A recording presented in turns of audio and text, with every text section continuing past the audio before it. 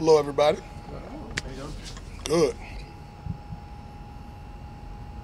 I'm ready whenever you are. What's been working the last couple of weeks with like eliminating the explosive plays in the passing game? Combination of two things. Guys doing a great job of understanding commanding techniques, knowing when the shot plays are coming. Tackling has been better.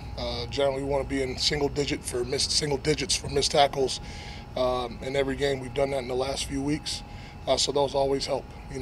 Don't give up the big stuff. Stay on top on the deep end of the field, and obviously when the ball's thrown or the ball's run, it breaks the line of scrimmage. Just make sure we get on the ground, and the missed tackles lead to explosives. So guys have done a really nice job of that the last 2 weeks. What have the numbers been? If you can remember that. I believe for the Philadelphia game it was 7 missed tackles, and this Tennessee game we had it at 6. Those are things that you've talked about, though, since training camp in the beginning of the year. Do you have any guesses as to why that clicked in the last couple of weeks? I've been playing longer, and then obviously always taking a look at reevaluating your drill work and what you do in practice. There's tons of different tackling drills and things like that we do, but the biggest thing is obviously physically hitting something that has some weight and provides resistance. Some people call it a vertical sled, whatever. I won't use a term that I use for it because it might be politically incorrect right now, but it's a heavier sled for guys to be able to hit and have to drive their legs, so it's a little bit more similar to striking a ball carrier, so they have to really sink their hips, drive for 5, and wrap up, obviously, as well. So we've done that the last few weeks, so if it isn't broke, don't fix it. Is that the one that hangs from the vertical chain? No, but similar. It's something like that, but it's on the ground, so you have to really get your pads down lower to get underneath it. Have you seen, Clint, any signs that there's some catch-up to Devin Witherspoon having to get back, or is it been seamless? I don't know that I would say that because, even he missed a ton of time in the springtime and training camp, and he hit the ground running when we started the season. Like I said, guys who are really smart and sharp and they see football from a little bit of a different perspective as a young player, there's always going to naturally be some form of rust, but I think he'll catch up pretty fast. If Devin Bush has to play more, if Jordan can't go, what's he shown you in the time he's been in there? Another guy that sees the ball really well, get downhill, good at striking blocks and getting off. That's a part of his game I know he wanted to improve on since he had got here. A good feel in the passing game as well, and he's been a violent striker when he's had the opportunities that presented himself. So he's done well. Excited that obviously it's a tough transition. A guy that's played a lot of football, and then here he comes into a situation where Jordan comes back earlier, maybe even than expected, and he goes into a backup role, but he's handled it like a pro. And now the opportunity there presents itself again, based on where Jordan is at, but he's done a really nice job. How did you see Reek handle? He obviously didn't play as much the previous week. Last week comes back and plays the whole game and has a hit at the end and all that. How did you kind of see him in those couple of weeks? Great maturity. Sometimes that happens with young guys. Things happen. And whether you look at it like you got to grab the attention of a player, or obviously he's kind of got to get some things figured out along the way. I would say that he has and handled it really, really well. Commend him for that. Whatever those situations arise, that sometimes the young guys, they have a hard time accepting constructive criticism. I'm not saying that was Tariq in any instance, but when those things happen, how do you respond? That's what shows the true character of a person in tough times. So, and he responded really, really well. Proud of him for that, and he's played good ball. How impressive is what Julian was able to do last week to not be here all week, fly out Saturday and play a whole game? I think it's way overblown. He didn't do anything. His wife did it all. All right, let's get that straight. She's the one that was in labor. She had the baby. You're just along for the ride. I got 2 kids. I didn't have to do a damn thing. Just stay out of the way and don't make any dumbass comments. That's all you got to do. So he's getting way too much credit. But on a serious note, no, he unbelievable to be ready for the game, smart, on top of his stuff. It was great to have him out there, and obviously excited for him being a new dad. But she needs to get all the credit, not him. How did Devin Bush handle the adjustment? It sounds like you said the plan going into that game was without Adams, he would be more big nickel, sort of stepping in for Jordan. Yeah, D. Bush has been handling both roles, playing dime backer in the big nickel spot. We like to dual train guys, just so you don't want to get knocked out of a package just because you lose one particular player. You want guys to learn multiple roles, and he's done a good job of being able to handle both spots, if that's what you're asking. So, and there's carryover in both spots. It's not like there's a far departure in terms of coverage techniques and run fit responsibilities that tie into that. So he's done a nice job. If Jamal Adams can make it back this week, where does he fit into things? Same roles that he's been in terms of playing in the big nickel spot and potentially dime. So we'll see where he's at, but he's still in the same in that role. where he can be a dominant factor around the line of scrimmage. The run defense the last few weeks, what can you do to clean up some of the guys? Yeah, like I said, the Philly game, we were willing to concede some stuff to be able to protect the edges and not give up anything deep down the field. That was definitely not the plan going into Tennessee. So we just had some things in terms of just alignments and not losing leverage on the football, playing some blocks better at the line of scrimmage to be better. So it always starts edge setting, knockbacks, and then obviously guys got to be able to take their shots in their gaps and get things on the ground, because with a guy like we just saw, he poses a little bit of a different challenge. You want to make him stop his feet, and we didn't do a great job of that within the game.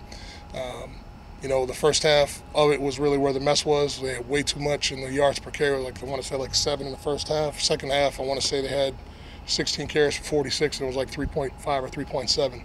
So we got it fixed in the second half, but the first half just left a really bad taste in our mouth. And then I think there was like another 30 yards in scrambles. One of them was a big third down conversion. That was just not a very good play. So, yeah. I was going to say, I think quarterbacks have more than 100 yards rushing the last 2 weeks. The Hurtt runs the draw like in the late part of the game, and the quarterback scrambles up front. We got to do a better job. The sacks are great. We want to keep those going, but we got to make sure when we play a quarterback that's a nimble enough athlete to hurt us when the pocket breaks down, we got to corral and keep them in there so we don't let plays get extended. That's been a little bit of an Achilles heel the whole year. I think it was Draymond. You mentioned you kind of laid into those guys at halftime. Have to play better in the second half. How do you just decide when to give constructive criticism at halftime or lay into the half? I would say this is probably the weirdest, or I don't want to say weirdest, but the hardest part of this role. When you're a position coach, a D-line coach, I could lose my stuff all the time, and it'd be fine and get their attention and be ready to roll. When you're in this particular spot, I kind of got to always catch myself and not do that so I can keep everybody on the same page and not go there. But sometimes it's warranted. That stuff happens, and they're grown men. It's just getting their attention like, fellas, we're better than this. And I'm like, what are we doing? And in layman's terms. But we get it figured out and get it worked out. But you have to have a little bit more of a calmer head, so to speak, more often when you have to deal with everybody, because coaching linebackers and coaching DBs is different than coaching the defensive line and how you handle it. So pick and choose my spots, and I don't like to go that route anyway. Teenage kids makes you kind of calm some stuff down every now and then. Do you think you may have more of a cachet to do that with some of the guys here because you've kind of grown up with them and been line coach? Maybe so. I mean, they know me. They know where I come from in those situations. And like I said, I'm not like that all the time. So I think when you do that all the time, people it gets old. But that's generally not my approach. But I think the relationships, guys understand where I'm coming from and whatnot. So we're supportive of it, and we got it fixed.